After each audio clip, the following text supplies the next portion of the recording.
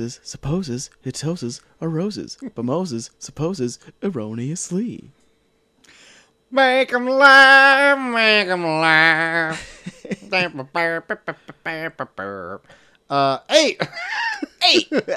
Welcome to the review. What is this person? I don't know. Welcome to the review, a show where two small town dudes give your big, dumb opinions. I'm Short of the Max Extreme. I am a JT3K. And this we're looking back to our review of Singing in the Rain. Yeah, we're using a flashback to start a new thing for the month of August. That's right. Where we're doing our AFI August. That's right. Where we're looking at the best films ever made according to the American Film Institute. Mm-hmm. Looking at their AFI Top 100 list from 2007. And we're looking at their top 5. And of course, we've already covered their fifth one. That's right. With Singing in the Rain. That's right. So why not go back and look at it before we dive into the other 4? That's right.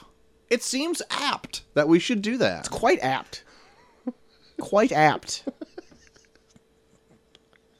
That's like the only time I've ever used that word. And I felt proud of myself, and then I used it twice. I'm like, did I sound like that? You sound smart as shit. Good. I love it. So, I love this movie as a kid. Like, yeah. I probably bang on about it, like, during our actual review of it. Yeah. But, like, it's one of my mom's favorites, so it was always on. Mm-hmm. And there's a lot of things in this that, like, still hold up today to make it a great movie. Hold up past what's made today. Yes, for sure. So much of this is just practical dancing that it's just like, Jesus Christ. That, and I just think the story is a great story. Yeah. Regardless if the songs in it were good or not. Yeah. It's like a story that's been ripped off a bunch, but because the dancing is so good and so, like, professional that it just surpasses everything that's tried to rip it off before. Like, I think there's even instances I bring up in the review where it's like, yeah, they tried to rip this off, and they failed miserably because Sing in the Rain is still much better. Yes. Yeah, there's a reason that it made, like, a top 5 list. Yeah. And here it is. Like, I think, I can't remember if I said it in the show or not, though the time I watched it for the show was the first time in a while that I saw it all the way through. And God, I fell in love with the movie all over again. There's things that I just, like, you miss from watching it as, like, a kid all the time to, like, actually watching it as an adult and can appreciate it. Yeah. It's pretty great. Yeah. Even Sea Danger jumps in halfway through the review as well. Oh my goodness. Yeah. Sea Danger drop? Sea Danger drop. A CDD? Ba-ba-ba! Oh my God, a CDD. A CDD. Sea Danger drop. That's great. My God. This episode's got everything. It's got already. everything. We talked about it for a while. I think this is like a pretty long review. When I went back and listened to it today, and it's one of our longer ones we did for just the review alone. Yeah. Because I think I even bring it up. There's a lot of facts about this too. Oh, for sure. Well, I mean, that's what I love about, like, older reviews that we do as well, because it's, like, been out forever. We're not going to deal with any spoiler nonsense. Yeah, and just, there's like, so much dirt that's been dug up over the years that it's just the trivia tracks for it are just so fucking covered. Yes, for sure. So, if you don't mind me saying, why don't you just enjoy the oncoming episode? Exactly. And join us for our the remaining 4 movies for the AFI Top 5, which either will be done later this week, or we might just do for the next week just do a 4 and 3 for that week. Yeah, why not? We'll figure it out because listen, I'm pretty busy. The next week is going to be very up in the air whether or not we will have a show. So this might be the only show you get for this week. But we will get through all 5 of these movies before the end of the month. You better believe it, bud. God damn it. If you're currently listening to this the day it drops, I'm having a kid today. Yeah. His child is being born as we speak. So cut me some fucking fucking slap, bud. The kid is crowning as you listen to this. I'm just gonna say that. Too much. Too much. So yeah, enjoy the show, and we'll see you on number 4. Yeah. Either this until- week or next week. Until then, enjoy Singing in the Rain. Yeah, starting right now. Well, that will jump us right in to our first stop to sing out the summer. Singing out the summer, baby. Give me one of those special beers, Troy. Which one do you want? Which one are you more The Tangerine. drawn to? You want the Tangy? Yeah. Okay, I'll take the snake one. Give me that snake. Snake! do, do, do, do, do.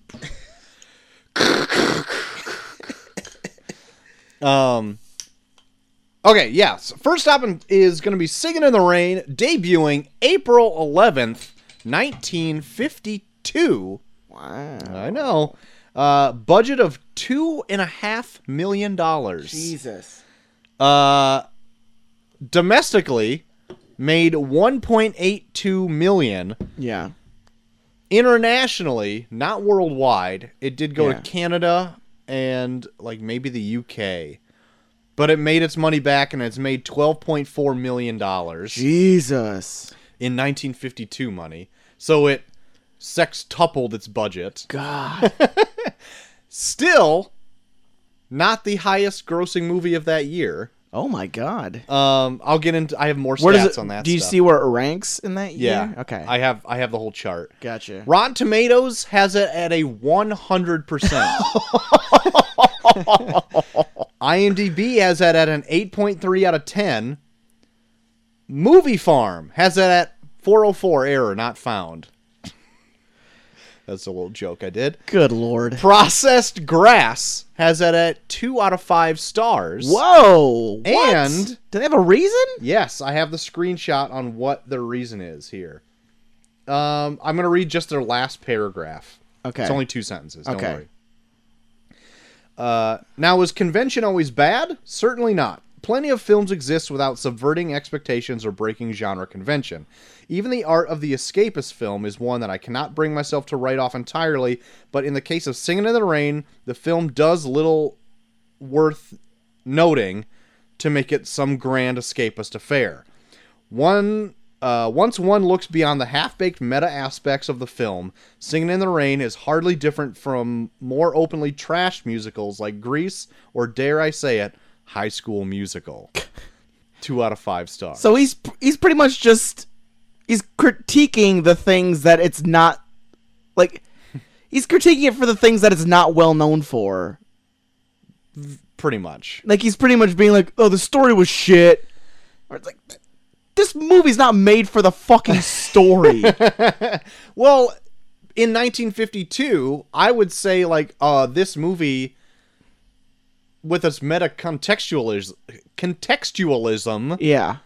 would have been one of a kind back then. Yeah. Where now maybe it's not. Yeah, like being meta is like kind of like a trend now. Yeah. And like I think back here it was kind of taboo to kind of like pull back the curtain and be like, this is how this shit works. I mean, I'll go on with, but anyway, that's all I got. You can look up his review. It's on IMDb. Yeah. Find out his Processed. Twitter, tell him to go fuck himself. Go look up old tweets. He probably said something real racist. Just call him out. I don't know. Jesus. No, I don't do that. That's shitty. Anyway, Processed Grass is the reviewer Yeah, site. I don't know what he's smoking. Smoking that processed grass. So I looked up the best or the top grossing films in 1952 in the U.S. Singing in the Rain comes in number 5. Yeah. Number 10 is Monkey Business. Number 9, Affair in Trinidad. Number 8, Hans Christian Andersen. Number 7, Moulin Rouge. Number 6, Sailor Beware. Singing in the Rain. Yeah. Number 4 is Ivanhoe from MGM, making $6.258 million. Ooh. In So these are the movies that came out in 1952. 52. Okay. That beat Singing in the Rain now. Yeah.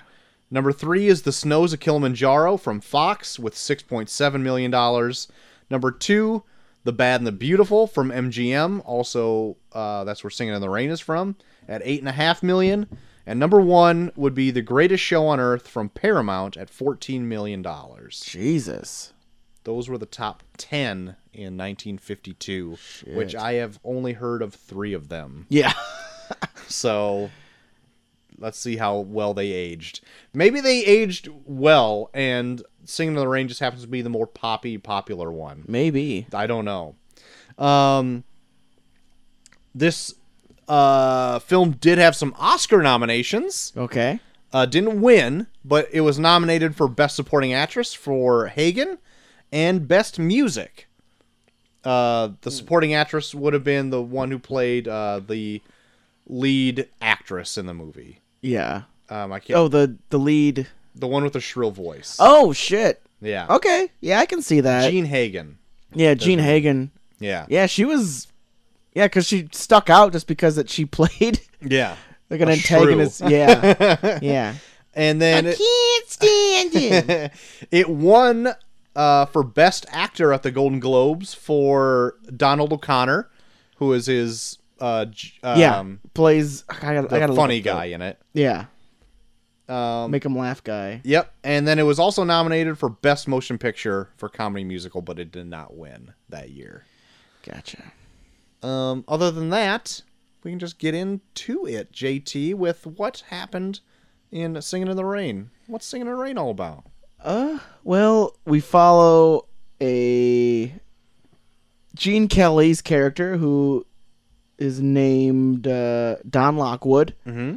And him and God damn it. Yeah. Don Lockwood and Lena Lamont are known as like this big Hollywood couple that are in all these silent films together in 1929, I think it's called. I think it is. Late 20s. Yeah, late 20s.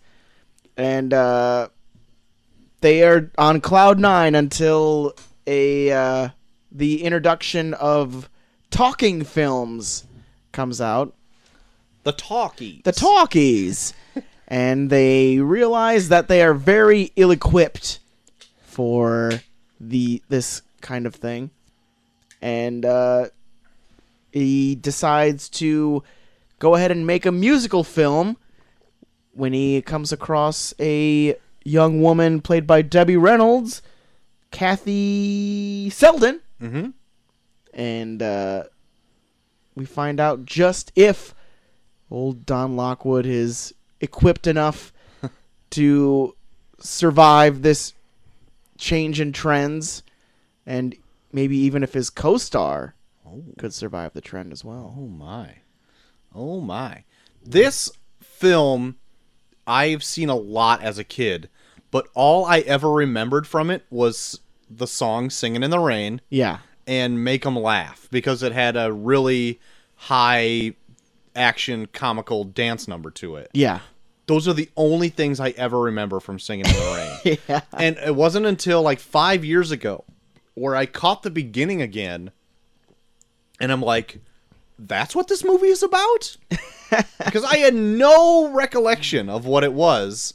Yeah. And I was like, I am way into that idea. And I didn't realize this movie was as funny as it was. This is all still 5 years ago. Yeah.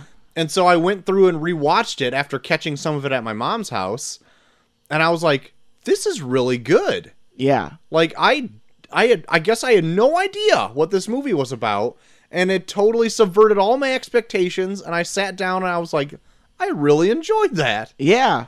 I know, like, this movie masters the art of sarcasm without being dirty so well. Like, especially, Donald O'Connor's Cosmo Brown. He has so many lines that are just, like, so good for the moment. Right. Like, I am, like, losing my shit every time he like, talks back to somebody. Right. And if he doesn't have, like, a musical number, all of his lines are pretty much just one-liners. Yeah. But he had me cracking up every time he had a one-liner in this. Exactly. And, like, there's a few of them where like it was like near the end where it was Gene Kelly, O'Connor, and the movie producer were all in his office. Yeah. And he's like, something about like, give me a cigar. And he's like, here, have a cigar. And it's his own cigars. Yeah. And then later when he does something that isn't like, hey, I gave you a cigar once. So all that shit was really good.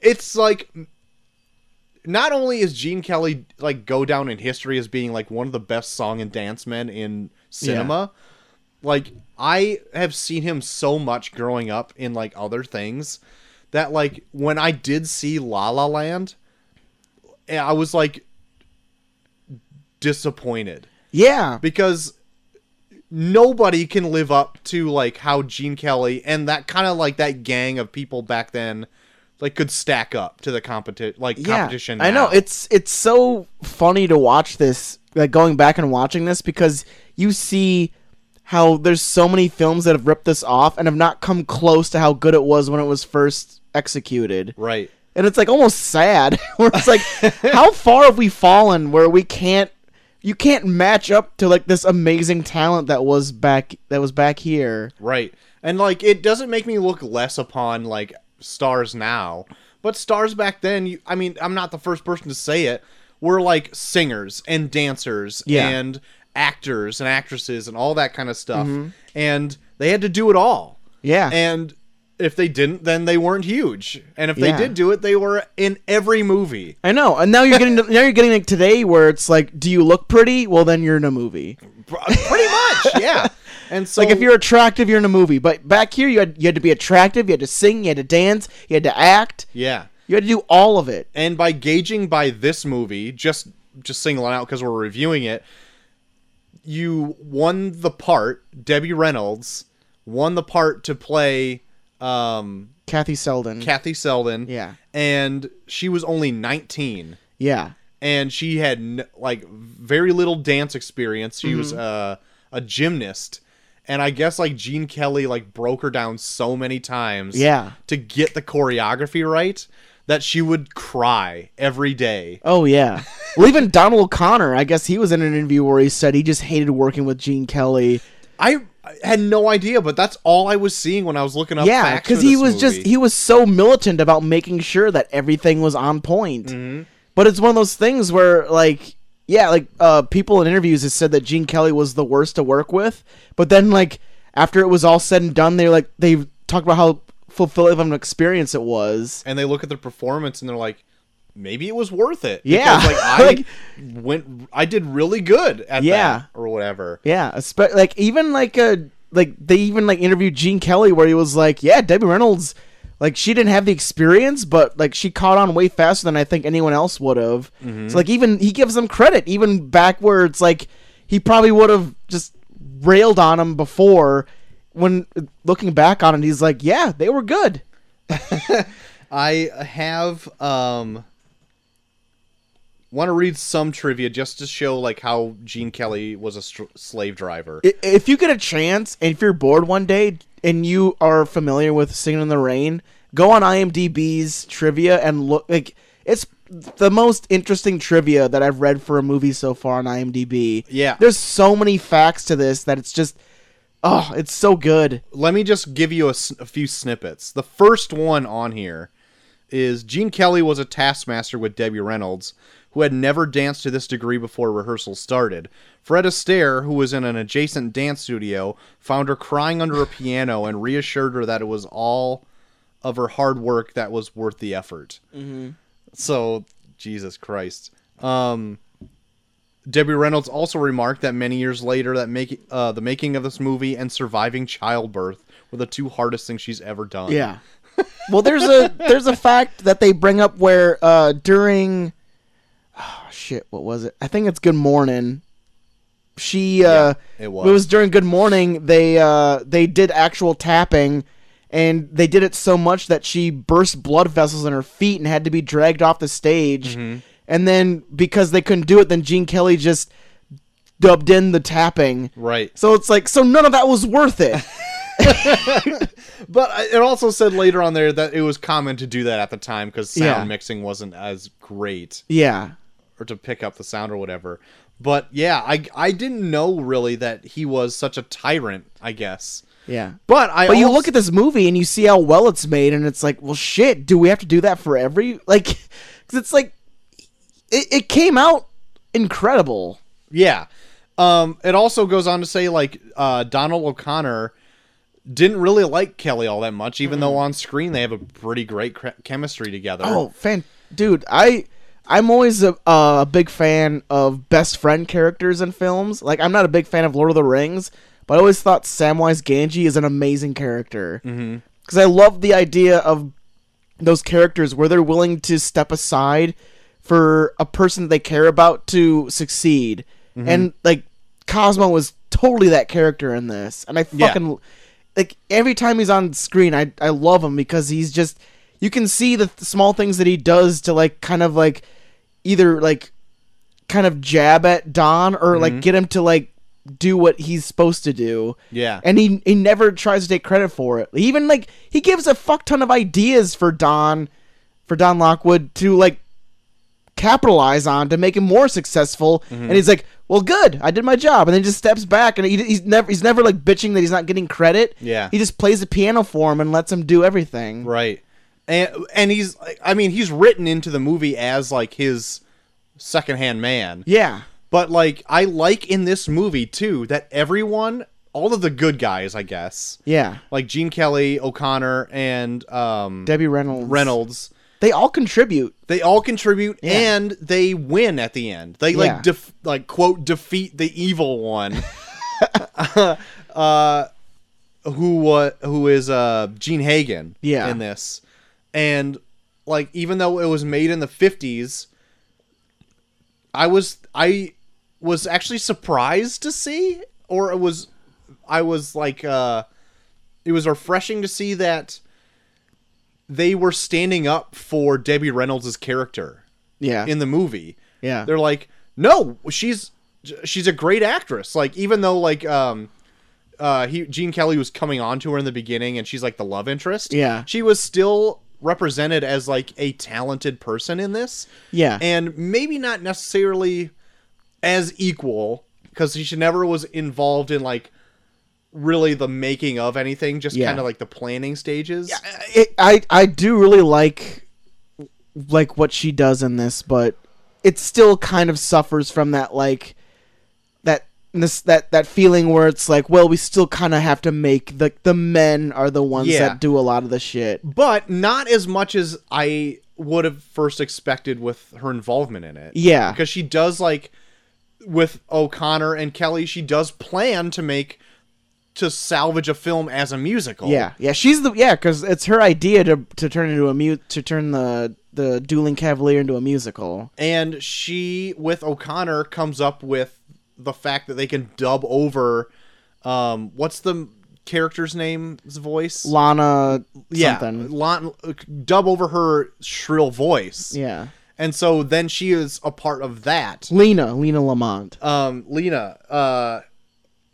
And so she's a part of all that kind of stuff. And even when they're on stage after the premiere, like, this is the only time where I'm like, why didn't they just have her planned into this when, like, the three guys got together? Well, they couldn't really, because Lena was there the whole time. But, like, I know, but they still pushed her on stage, and they planned it really quickly while Debbie Reynolds was still there. They could have been just like, hey, this is what we're gonna do, just go behind the curtain. Instead of be like, you're gonna get behind the curtain and I'm putting my foot down because I'm a man or whatever. And she's like, fuck you. Like, after I do this, I'm out of here, buddy. And I'm like, don't why blame didn't her. you just let her in? Yeah. Like, they had to be like a whole big surprise. Even with them not saying anything, they just kind of had this. They shared this look where it's like, we know what we're doing, right? Because they don't even talk to each other. Yeah, they don't even talk to each other. Just kind of like singing along to "Singing in the Rain," and they just kind of like walk around the fucking rope, and then they pull it down so they can show that Debbie Reynolds is the one that's been singing all along. But then it's like, so the men get it, but she doesn't. Right. Yeah, so it's like, it was weird.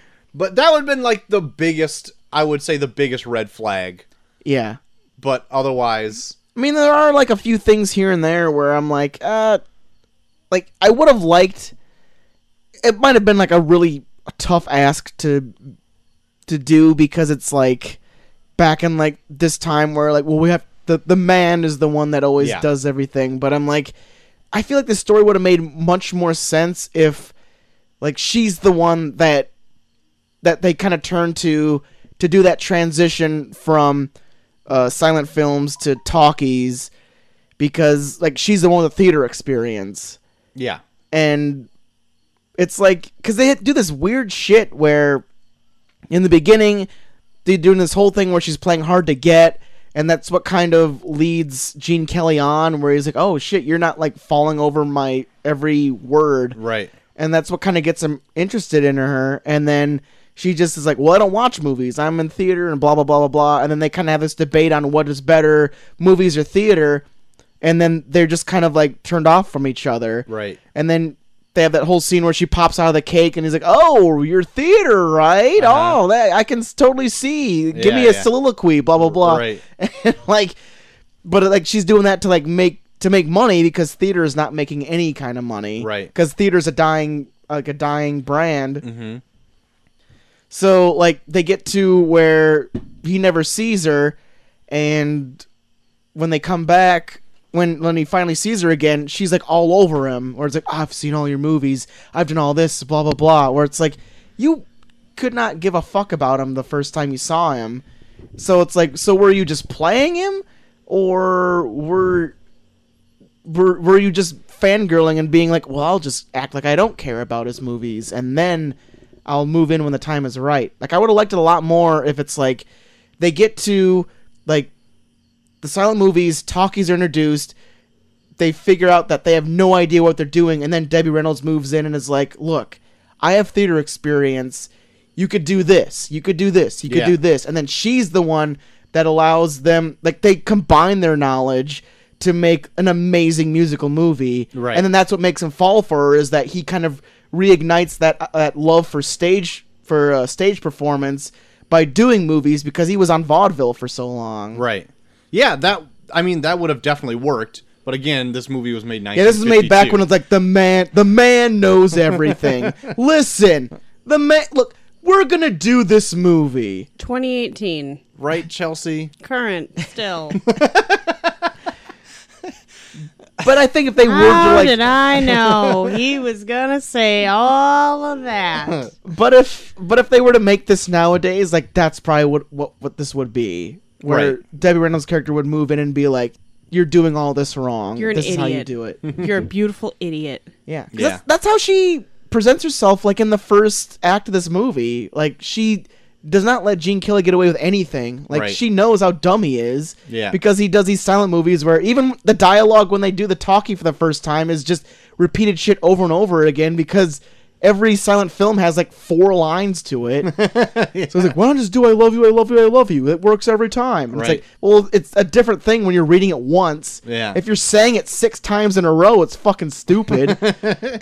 That was also something that I found out too, that there was a silent film star that when it went from silent film to talkies, like, he would do that kind of stuff, just do like really schmaltzy lines, and he was panned for it because, like, he didn't want to do what was written, he just wanted to do what was easy. And they took that real life aspect and put it into this movie, another metatextual concept that they dropped in here that was all like just adds to like the fucking shit pile to like against Hollywood studios and stuff. Yeah. There's a movie that won an Oscar called The Artist that I saw, where it's like a silent film and stuff. They totally fucking ripped off this movie. Yeah, that's what I was telling him. And I it's was like, nowhere near as fucking good as this stop is. it. No, it's not. And it's like going back and watching that, like, just thinking about that, I'm like, holy shit. How'd that win the Oscar for Best Picture? It's just based on the fact that it's just a throwback to that time. Yeah. And no one else did it, but it's like, it's such a lazy throwback, 'cause it's nowhere near like the work that went into this. I told you that after it was done. I was like, I feel like there's a current movie that ripped this off. And we said it was. We were thinking it was that, but I was thinking What it we might have haven't been seen something it in else forever, too. and I'm like, I know it had that. I think dog there's another in it. movie that does. Yeah, like the dog is like the hardest worker in that movie. So I guess also why Gene Kelly was also a bear in this movie was because he was also fighting against MGM. Yeah. I have this excerpt here. I was going to read it. This movie was Gene Kelly's trump card to get out of his contract with MGM. Kelly would later talk about his roles, such as in Guys and Dolls from 55, where he had to turn down due to conflicts with his contract with the studio. This movie was not only a hit, but a mockery of MGM, which you can totally see. Oh, I know. They do.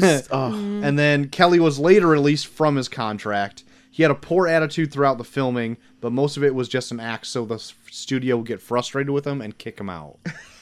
So he wanted this to fail? Or I guess wanted them for to whatever reason he wanted to be cut out him. of his MGM contract. Yeah. Because I don't know, maybe he was getting a rough cut of the deal or something. He had a bad relationship with the head of MGM from the get-go. Oh, was that because he was a Broadway star, and the head of MGM supposedly had come and talked to him backstage after a show and was like, "You're amazing, I love you, I totally want to put you in a movie." And he didn't have any plans of going into film. He wanted to stay on the stage. And then he, like, basically this executive backstage said, like, you don't even have to create a tape, you don't have to do anything, you just show up and it's good to go.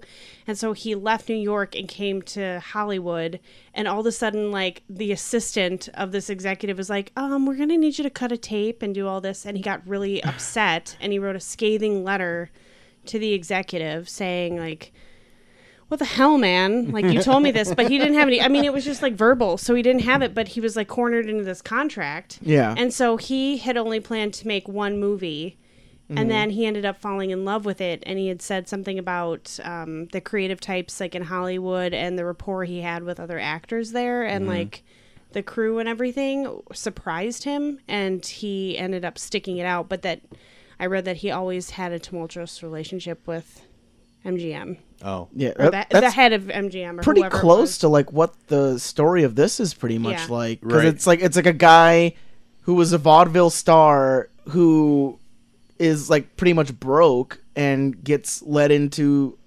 film kind of by accident because he starts out as a stuntman, Right. and then works up from the rankings from there. But then they also really go into a lot of like how fake Hollywood is and how like you have to kind of put on airs to still stay successful in it. Yeah, like their fake relationship.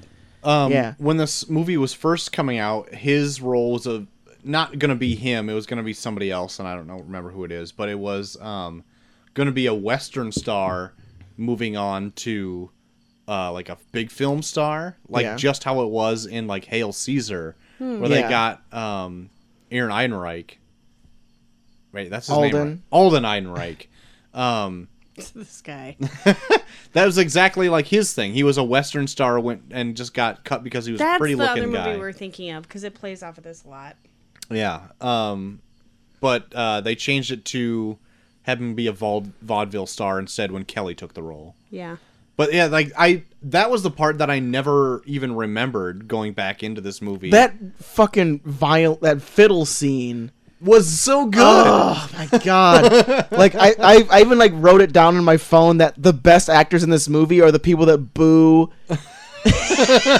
after that fiddle scene, because that whole sequence is so good. It's so damn like good. when you see people drink champagne glasses through each other's arms, but they did that with God. fiddles. They found Right. every single right. possible way to have two men play the fiddle together, and it's so goddamn good. Yeah, really It good. was good. It was like watching a life of a relationship play out But with fiddles. yeah, that's right.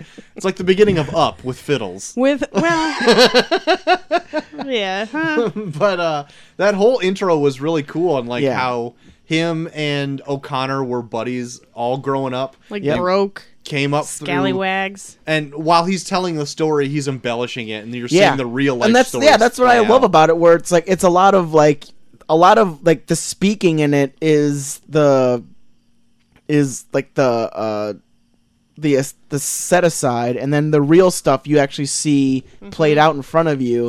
Like he's talking about, like you like listen to like his dialogue, and he's like talking about coming up in a very aristocratic family, and then going to the finest acting school. Right. And meanwhile, you're like watching him like Going to dance for dimes, and then go on vaudeville, go on a vaudeville tour, and then and then there's even like a scene where like there's even like a part where he slips up where he says, "We were stranded. I mean, we were we went to Hollywood to make it big."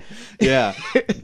And offers were pouring down while he's just like Yeah, and he's like standing in the rain. Yeah. It's so good. Yeah. But yeah, like you can see like that bullshit where like you have to present yourself as like this well-known like this very successful person who became an actor, even though in real life you're just this bum who is very talented and just kind of stumbled into this life. Right. But at the same time, like had the talent to do so. He just was he never was handpicked. super talented. And he just happened to catch his lucky break. Yeah. And I like that his buddy was always like drug along with him too, and also like got his comeuppance, you know, like kind of. I kind of felt badly for him because he was just as talented. He just know. wasn't as good. well, as we were he- talking about it before you came in. I just Yeah. love like I very much appreciate, like I said this before, but I very much appreciate like the best friend role in films, like Oh, like like Samwise Gamgee from Lord of the Rings. Even though I'm a big Lord of the Rings fan, my but God. just like All those. right. But like those characters where they go above and beyond just for somebody else, like I love that, and that's what I feel like Cosmo is in this, where like But, yeah. he's willing Yeah. to take that background yeah, role. but part of me was like, But but Gene Kelly keeps like pointing him out, like I couldn't have done it without my buddy. But his- part of me was like, damn. But you could tell he gets a lot of side action. But his buddy also gets He gets, I like guess, promoted. He gets, Like he goes from playing the piano to being the music coordinator All to right, being like all a right. producer. Yeah. Like, and while there was a cute redhead talking to him, so Oh yeah, I guess I that dude's probably slanging tang all day every day. slaying 50s tang. I'll take another beer, Troy. Sure. Get it on it. But yeah, I love like slang and tang. since we're talking about that first part, I love the dude that goes bonkers for Zelda. Yeah, he's really kind of creepy. I show him once. He's like, Zelda! We like stopped and looked at each other at the same time. Like, you saw that, right? That was creepy, even in 2018. But even like in presenting like the red carpet couples, it's like they show how fake Hollywood is, where like the announcer is describing it one way, but it's completely different. Where like Zelda's going on there with this old gross dude, and she's Yeah. like, "Look at this fresh young couple, aren't Yeah. they so wonderful?" Right. And it's like she's fucking him for his money. No, she alludes to that. I thought it was funny. eligible bachelor. When she said Hollywood's I laughed at that because it was Yeah. like clear that But it was like no, a but fat it's old like- rich guy. Count It's, Dracula. but you're listening to the announcer present it one way, but like Oh. in reality, you're seeing it where it's like it's just an old dude with a very young Oh, chick. see, I took it as super funny because it was like right on the nose. It- No, it it is is funny. It is funny. It's That- ironic, but it's yeah. like they're not like lying to you. Like they're just twisting the She truth. also says it like right at them. Like she's not even like a side commentator. She's literally in the middle of the red carpet. Yeah. And they walk up and she's like, and this eligible bachelor. And he's clearly like 85 he's like, years old. Yeah, I he's mean, like he's limping up the fucking she's like- red carpet. pre Joan Rivers is what she is. So let's talk about some of the songs here. Because like the songs are written for this first, or the songs were gathered first. Yeah, there are two. There's only two original songs in this. Yeah, it's. Oh, really? Yeah. Oh, Chelsea, which ones do you think are the original ones? Not Singing in the Rain. No. Sing in the Rain was actually used in 6 different films Yeah, before this. I figured that when Yeah. she was on stage and the whatever.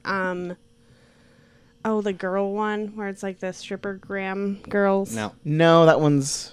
Crap. I wrote down what they were. I don't Yeah, know. I remember it too. It's... That Moses- long ass Moses musical Supposes. Yeah, Moses Opposes and Make 'Em Moses. Laugh. Yeah, those are the only Moses. original songs for the. Moses. I was losing my shit on Moses Opposes. Moses Supposes I thought was really good. I thought it was That dialect coach they put through the fucking ringer for no reason. and it is so good. They really give him the But business. but it's an amazing. That's just another reason why I love Cosmo in this. Is like there's like a bunch of scenes like that and Make 'Em Laugh are scenes where like Don Lockwood is just like kind of going through hell, where he's like trying to do this shit, and then Cosmo Buddy's like making faces. yeah, and then Cosmo moves in and tries to make it fun for him, or tries to like kind of liven the mood for him. Yeah. And that's why I love Cosmo in this. He's just like I feel like it's you and Troy. The more you go on about loving being a best friend, it's like an ode to your relationship. Can I just point that out? I'm just going to say it. to be honest, I actually see this movie as like the three of ours relationship. Oh, Right? there we have it. You've never said it. That should have been your best man speech. Just go see Sing in the Rain. You can see our Yeah. whole story. Yes. Period. No, I Drink want up. you should have interpretive danced Sing it in the out. rain, peace. Cutest thing he's ever said. And it's on record. It's hard to read my notes because Macy scribbled all over them. Just good. Cute scribbles though. But yeah, no, I just love Cosmo in this because he always really moves in and he talented. always livens. Like if Don Lockwood's down, he livens the mood. And then if Don Lockwood has no ideas and he moves in and gives him ideas and is not bitching about whether or not he gets credit for it or not. Like I love that shit. And just while we're staying on Moses Poses and Make 'Em Laugh, even though it was in quote an original song, some guy came in during the making of that song saying that sounds awfully familiar. And here is a song called Be a Clown.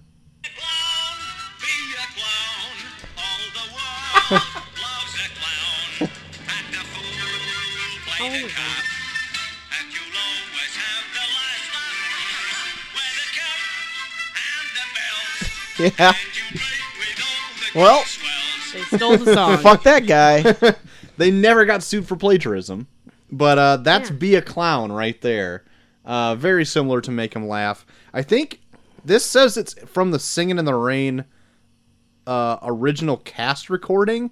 So I wonder if they just switched that out for Maybe. Make 'Em Laugh. Maybe.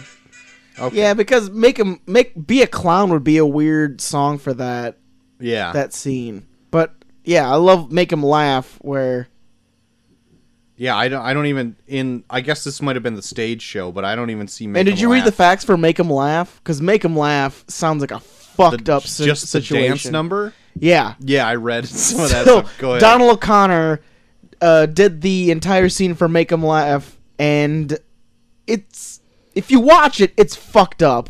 Where when he did it, he was in the hospital for a week from exhaustion and severe rug burns.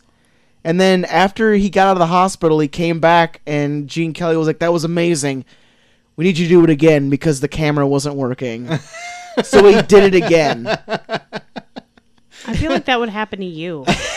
Like as you're saying that, I'm like, I want to be like, I'm sorry, Joel. Yeah. So yeah, so he did this whole bit twice. Hope they paid his medical bills. In the 50s, you kidding? They probably didn't have medical bills at the time. Kidding me, bruh? 50s was the golden era, you know what I mean? Baby boomers or whatever. Whoa, easy Google, I'm not talking to you. Chill out over there. I turned off. Yeah, that's right. Shut the fuck up. Now show you dominance. There's still on the musical numbers, Singin' in the Rain. This is a very popular fact, but I'm going to say it nonetheless. Gene Kelly did it while he was incredibly sick. Rumor has it they had 101 or 103 degree fever. Yeah, he had 110 fever before he did Sing in the 110, Rain. he'd be dead. Okay. Yeah, do you know I thought it was. temperatures? Hold I on. mean, not to brag. I read the fact, and they but said that they calculated him at 110 fever before he did Sing in the Rain. he would be like in a coma. It had Let to me be at see. least 101. 103 is Maybe what I read. 101 then. I read 103. Well, at most 103, at least 101. At craziest 110. 110, his brain would be boiling in his skull. That's not true. Like a soupy gray mess. soupy gray matter. Soupy Gramus. But anyway, Singing in the Rain, he did while doing very ill. Yeah. And he didn't really wasn't feeling up to it, but he's like, I'll do one take. And that's the take that And they that's have the in the take they have in the movie. Yep. They only had it blocked out at the beginning of the alley and at the end of the alley. And so they just filmed it with 2 cameras instead of actually like planning it out to film it differently. Yep. And he just did through it, ad-libbed the dances, and that's the take that you see in the movie. Pretty much. Damn. And the coat that he wore was wool, so it absorbed all the fucking water that hit it. So it's like that coat probably weighed like 50 pounds. Wally's Granted, like, it's not the super most sick. active dance number in the whole thing. It's a good dance number, but It is, yeah. it's not make them laugh or anything like that. No. But it is really, it's was- really good. And it's Great. like It's the most iconic yeah. scene. it is. It's the namesake. And of they the even whole tried to movie. film the scene at night one time, but they couldn't because people were using their water, so they didn't have enough water pressure. So they had to wait for very early in the morning to film it Yeah. because that was the only time they could get enough water pressure to actually have all the rain come out. Right. And then they had to block off like 2 blocks of something and darken it so it looked like night. Like, because they didn't have the capability to just do it like in post. So they they blocked off with high walls. So what you're saying is they blocked out the sun. Essentially, The whole sun. in Hollywood, they have an Eclipse. unlimited budget with $2.5 million. That was the budget of the film. Back then, though, that No was probably a shit. ton of money. And this movie did go over budget. And Jesus. because of only Because of all one that dance rain. number, can you guess which one it is? Was it the Broadway one? Yeah. Oh, I hate the that one one. that I I hate for- the most. I forgot this because this movie is crazy because out of nowhere they're just like, let's present a completely different thing that doesn't involve this movie at all, and it goes on for like 10 to 15 minutes. yeah. They needed It to is build This crazy. whole Broadway ballet sequence took like probably 10 to 15 minutes. Yeah. And it's just Gene Kelly It's- explaining what the end of the movie should be. No, he's explaining what the beginning should be. Oh, whatever Yeah, 'cause it he is. says like, we're filming this new dance scene, and it's about where this kid comes into New York, and he's like saying that this is like the opening of the Singing Cavalier. Yeah, and it is also like a meta thing where it's kind of also like Gene Kelly's like character in Singing in the Rain. Like, Yeah, it kind of takes like a And lowly her, guy. I took it as her 'cause she was the one well, who's like it's kind of she both wanted their to go to journeys. Broadway. Yeah. It's both their journeys, really. It's like they came from nothing, they go into like the big city Yeah. and try to make it, and then they finally get there and they. but make like be a I big like star how or he's doing whatever. it because like they present it where it's like he's going back to his roots, where they present like where he is at that point as like he's just complete. What's so funny? I'm really tired, and I was thinking when you said going back to his roots, all I could think of was the show Roots. Jesus. Not, The slave show? and I'm like, that's not right. My brain is misfiring.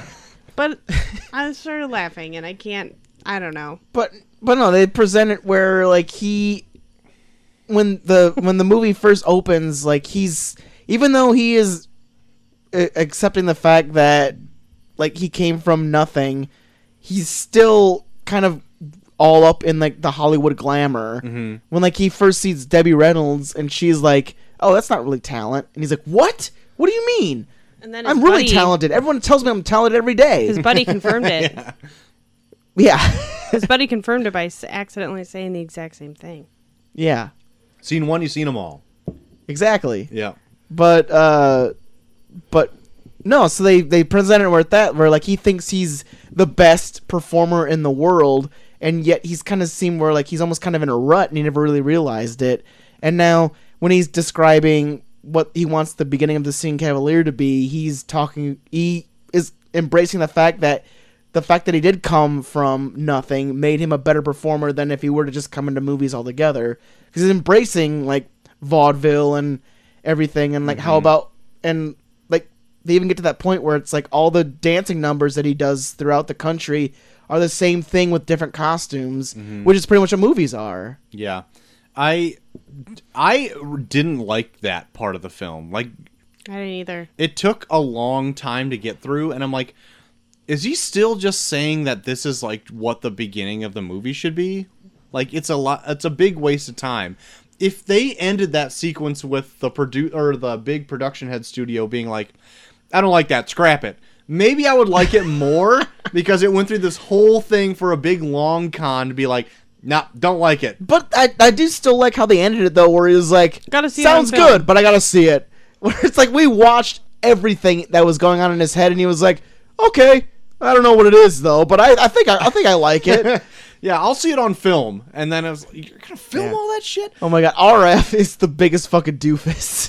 I love like it. him a lot, I though. love RF in this so much. But more on that Broadway ballet. It took an extra $600,000 to film that. Yeah. Which ended up being a fifth of the budget just for that one dance number. Yeah. Jesus. I mean, of the whole movie. I will give it to you that it is pretty much useless to compare to the rest of the film, but I did kind of like it. It was amazing. Like, it was a big vehicle for the talent of Gene Kelly. and That's what it presents itself in a way different way than the rest of the movie did, so you can totally see it, like, because at this point he realizes his love is the stage, and that whole Broadway ballet presents itself as like a stage performance. Like, everything looks like a set. And that's what I really like about it. Like, even down to the conveyor belt where he's walking down the streets of New York. Like, that's just conveyor belts. That's just like conveyor belts where people are just kind of like standing, like looking at things, and he's walking in place. Yeah. Then he's walking on a treadmill, and there's people going by him. Like, I really like that. And it's like creative ways of showing this guy coming from nothing to something to realizing that being something is really nothing. And then embracing what he was before. It's pretty much the entire story of Singing in the Rain, but in a 15-minute segment that looks like it's all taking place on a stage. Yeah. At the same time, That's though, some I don't deep need to shit. watch Singing in the Rain twice. That is some deep shit. But this over is like there. Singing in the Rain, but presented in a different way. Like, Yeah. there was like that. But I'm fucking, already watching Singing in the Rain. But that fucking movie in a movie. They're already doing a movie in a movie. They don't need to do a movie in a movie in a movie. Movie. that fucking scarf scene is badass. It though. is awesome. Oh that my was god! They're like visually, that whole scene is amazing. It's The way they cut it super too. poppy in color. That ballet scene with the scarf is awesome. Yeah. But it doesn't need to be in the movie. Like, it just adds to its runtime. Yeah, I mean, yeah, it does add to its runtime, but and it does feel out of place, but I liked it. Like, that's just all I can really say. Like, I can see all your arguments where it's like it's pointless, it doesn't need to be in here. It just feels like they're adding on time, but I really liked it. Both me and Chelsea also agreed that there's another dance or a dance and song sequence in this that we're like, why is this in here? Beautiful girl. Beautiful girl! Like, I thought it was funny. They do like this weird like That was Vogue like creepy. model scene where they're And the going through where lyrics? it's like tennis anyone. No, but that was weird. But the lyrics, he was talking about how she's 16. Oh the yeah, there's very like end. there's like one where it's like, and you're over, sweet 16. I thought it said over, and he was like, no, I think it said she is 16. So we were like arguing about it. Yeah. But no, I remember Creepy. watching this with Molly, and then she was like, I would hate this number, but I love all this fashion. Yeah. So But she I was just sitting there going- like, even what that is one, the it's like, point of this fashion? jacket lined with monkey fur. And I'm like, that is gross. He actually said that out loud to me. Also, before Make 'em Laugh, there is a very, very offensive blackface scene where they show people that are in Africa wearing Oh, yeah. skin-tight black bodysuits wearing like remember seeing African it. garb. It's not like a minstrel kind of show where they have like the Okay. blackface Yeah. and the big pink. No, it's like things. a scene that's supposed to take place in Africa, and it's white guys wearing full skin-tight black bodysuits God, wearing I didn't even African notice garb. it. Yeah. That's And it's awful. like, Jesus. I noticed it. They didn't really like they don't point it out, but it's point it going out on in the or background. make a lot of attention to it, but it's when they're like walking through the sound studio. Oh. and Yeah. there's like different. right before Make 'Em I Laugh. They're remember kind of seeing an walking African through. mask or something, but I was not paying attention to the whole screen. Yeah, so they're like I walking missed it. through and like they're showing all the sets in the background, which are really, really cool and well put together. Mm-hmm. But like the initial one is just people standing around in like skin tight black bodysuits wearing African garb. Where I'm like, Uh-oh, troublesome. woof. Let me see if I got any more things here in my notes. What were your some of your favorite numbers in this besides like Broadway ballet that you're just going on about forever? Just kidding. You're going on a Broadway ballet forever. I like Broadway ballet, but it's not like my favorite. I think my favorite is Make 'Em Laugh and Moses Supposes. And I just love how the three of them interact with each other in Good Morning. Yeah, I like. I think Good those are Morning, probably too. my three favorites. I like Moses Opposes, Make 'Em Laugh. I liked Good Morning.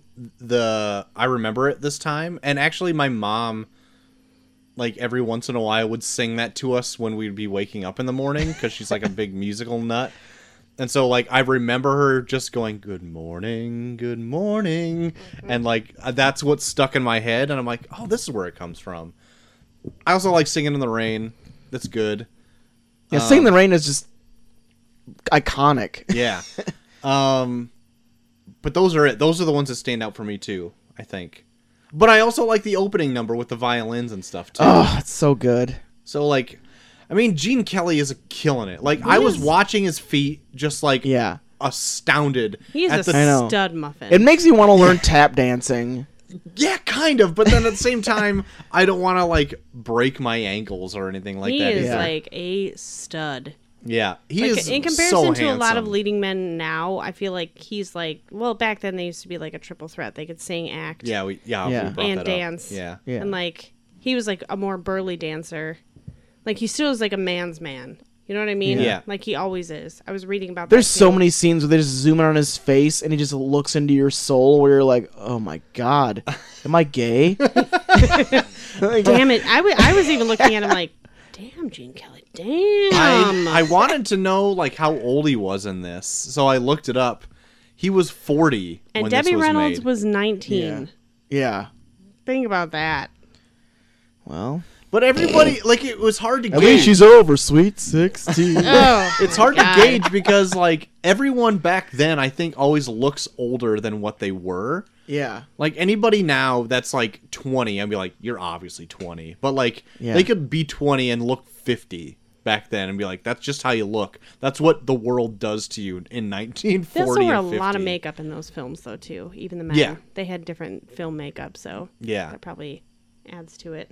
Some of the meta stuff in this as well is like obviously they're taking it to MGM as them being they're actually making this Singing in the Rain movie, but like in what was Monumental Pictures was the studio in this, and Yeah. they're just taking jabs at movie studios in this a little bit. Yeah. The whole silent film to talkie industry, they take real life things that happened and put them in this film. Even the screenwriters, I found out, bought a home from a previous silent film star who lost all of his wealth when the talkies came into town. Yeah. Like, it's all wrapped up in that old Hollywood yeah. type shit. I'm kind of curious if there were like talkie films made with how bad the Dueling Cavalier was. I almost have kind of to say want there are. Yeah, and I want to see them. Like the Like, early talkies, and Yeah. just being like how Like, bad they are. with like the pearls hitting up against the microphone. I loved that. And Yeah, just, that was really hilarious. good. That whole thing was, When I he thought, drops really the well done. stick and then comes down to yeah, her, when I'm he like, throws the stick and it sounds like a gun went off. oh my God. Those pearls, though. Those pearls, I felt like that is like a relevant effect to like now. Yeah. Like it felt current. I just liked all that subtle comedy in this because I think all the That was comedy really in this, good. you were saying that it holds up, It and does. I'm Even like, the I di- think it does. Just I the think it holds up. dialogue is so good because it's just like people giving small jabs here and there. There's one that really hit me where Gene Kelly's looking for Debbie Reynolds, and he runs into one of the dancers that she was dancing with, and it's like it was like something where it's she's like, talking about how can she you bolted. And... yeah, you can show me a thing or two, and it's like, I've got no time for that, or something. Where it's like, or like, can I show you a thing or two? And he's like, no, I have no time for that. Where it's like, he's like insinuating that like he doesn't have time to see if she knows that something. No, she wanted to like do him. Oh yeah. Okay, just making sure you No, knew no, that. no, no. I get that, but it's like she's presenting it as a way where it's like, I want to bang you, and he's presenting it where it's like, I don't have enough Nobody time got to time see for if that. you, yeah, I don't have enough time to see if you know something. I actually like disagree with you. I thought when she said in the car that when she was acting like she had never seen his movies, I thought that made her feel very modern. No, I love all that. I love where she's kind of like brushing him off and being like, "Oh yeah, I've never watched movies. I'm more into theater," and that like drives him insane. I love that. But then when she revisits him and then she gives herself away, where it's like, I've actually seen all your movies. See, I didn't hate it though. And stuff. I get what you're saying, but I didn't hate that. I actually felt like it felt like a modern, like something modern. Like I could see myself saying that, being like, I'm cool. Yeah. You're with somebody who's like super famous and is trying to impress you, and you're like, no, I'm just gonna hold my own and act like I don't know your stuff because you think you're awesome. Yeah. Which he was being pretty smug. Yeah. No, And he was like I get all that. over, had his arm around her as she's driving him, and she's just like, yeah, no, once you've seen them all, or seen one, you've seen them all. And I'm Yeah. like, good for you for holding your own. I thought that was actually pretty awesome. But I know, I get And then that. later, she has feelings for him, and she like admits, like, yeah, I've seen your movies. Like, Yeah. you were just being a dick.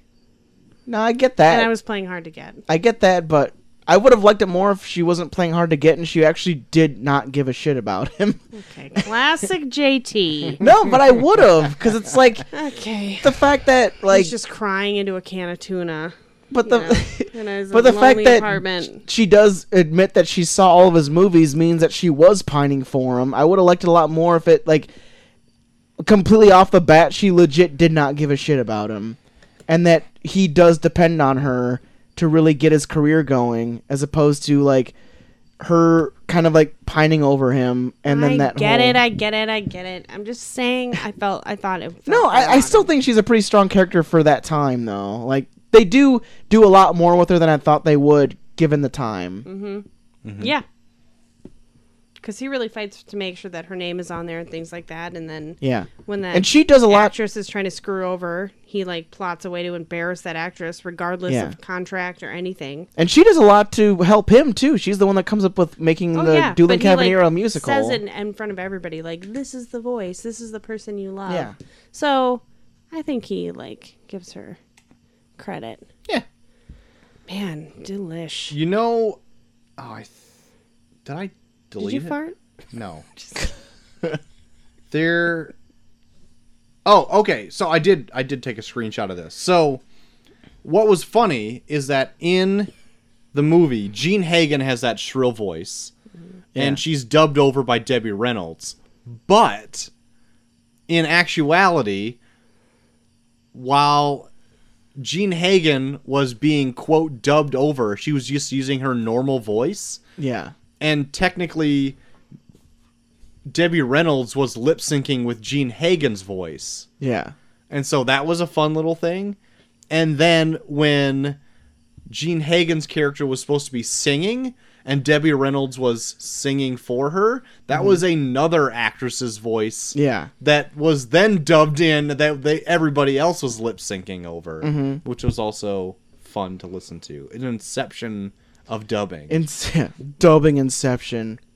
That was, but they also, I liked that the fact that they did that in the filming of this, also in making of the movie in this too. Another meta concept. You could, guys, play a drinking game with how many times meta is said. But this movie is meta. Yeah. It is. I get it. I'm just saying. Like, Get your booze out. It does re-listen present to this, itself get drunk. as a movie that's trying to pull back the curtain and being like, this is how full of shit Hollywood is. Mm-hmm. And like, because I remember watching this where I'm like, this person does not like movies. like watching this, where it's like you can see like they do so many things to just show how clueless people in the movie industry are. Even RF is such a clueless klotz in this. Like, there's like so many things. Like there's like, there's small lines that RF delivers where it's like so fucking funny. Where it's like there's like one where they talk about like how Lena's not gonna like this, and he's like, "Well, I don't care what Lena thinks. I'm the head of the studio. Just make sure she doesn't know." like even though like he tries to like fucking buck up about like how powerful he is, he still kind of cowers when he thinks about how the actors are gonna take it. Yeah. Yeah, but then he totally is awesome and pulls that rope. That scene where the three men pull the rope for the curtain. When he sings great. horribly to sing in the rain. No, I just like when they pull up the curtain. Yeah. All three of them, because they were real into it. Mm-hmm. We both laughed. Like, look at that. Yeah. Really good stuff all around. Anything else you guys want to bring up about the movie? Oh Anything man, else? Because I went through all of my notes. I've done it. yeah, Got through them all. Yeah, I'm good. I think I'm through it. Good. I'm glad. I'm great, guys. You're great. I'm done. I'm really tired. I've been up since 3 a.m., 3:15. Yeah. You had a nice nap in the middle. I had a nice nap in the middle, but I was up at 2:30, so in your face. I have had 0 naps. I've slept pretty good. I have a pretty help. good regular sleeping schedule. Everybody, I hope your dog keeps you up all night. I hope both dogs keep you up now. it's pretty good. Bucket is adjusted to my sleeping schedule. Well, that's good. How about it? Wait till you have a kid, man. I'm gonna rub in your face. Good. I'm gonna rub your face in it, like Rub your face in your Like- Rub your he- face in my kid. yeah. I'm gonna rub your face in your kid. Like all weird. So this movie isn't streaming free anywhere, but you can find it on Amazon Prime. Pretty yeah. cheap. But with that, would you guys recommend people to go out and rent this movie? Yeah, duh. Absolutely. This is probably one of my Get favorite cultured, movies. peeps. I would recommend purchasing this movie. It's actually yeah. on our baby daughter's Christmas list this year on Amazon. I think it's one of. I'm gonna put it up there. One of the best movies ever made, in Yeah. my opinion. No, it's up there as one of my favorite movies ever. Wow. Yeah. Whoa. So like maybe that spoils the grade a little bit. Oh, F. But what would you grade this movie? Since we didn't really go into spoilers, we did go into full spoilers of the movie. Yeah, it's fully spoiled. But what would you guys grade it? Oh, I'll give it an A+, including Broadway ballet, you fucks. Oh, Okay, leave me out of the fucks that you just sent out. No, I know. But no, I love it all the way through, even with my Even though she plays critiques. hard to get. Even with my critiques on Debbie Reynolds' character in this, I still think for the time it's pretty forward thinking. Yeah. To make her such a big part of his success. I love it all the way through. Like the dancing numbers are so hard and well choreographed, and the Good Morning, they seem like a fucking well-oiled machine with this. It's like three people sharing the same mind almost at certain points. Like they move together in such synchronization. It's insane. I don't think a movie like this could ever possibly be made today. No. I don't think 'Cause so. then- I kept thinking that too. I was like, I just can't see people Like today even being able to even if do you it found like people that. with this skill, like you would have a studio executive being like, they don't have a name to be themselves, it won't make any money, fuck it, we're not gonna make it. But it's like you get Gene Kelly, Debbie Reynolds, and that guy, Donald O'Hare, or Donald O'Connor. Donald O'Connor.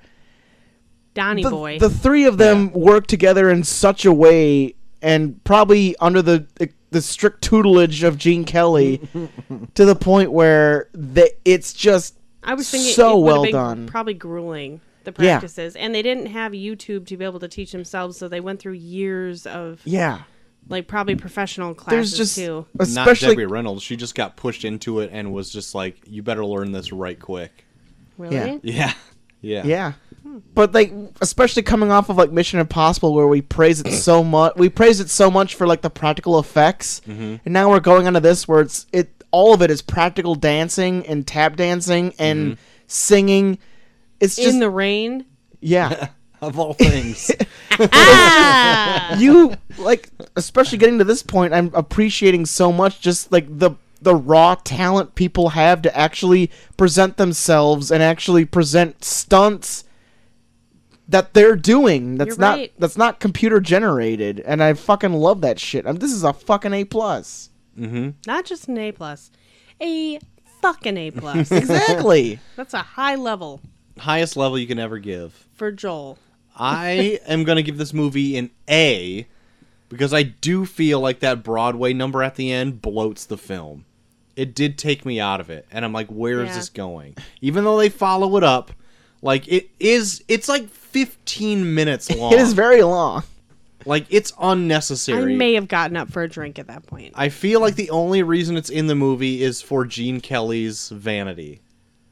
But I liked it. But at the same time, it's a great number, but it doesn't need to be in the movie. Even the random Scarface mob boss that's just flipping his coin. Yeah, who cares?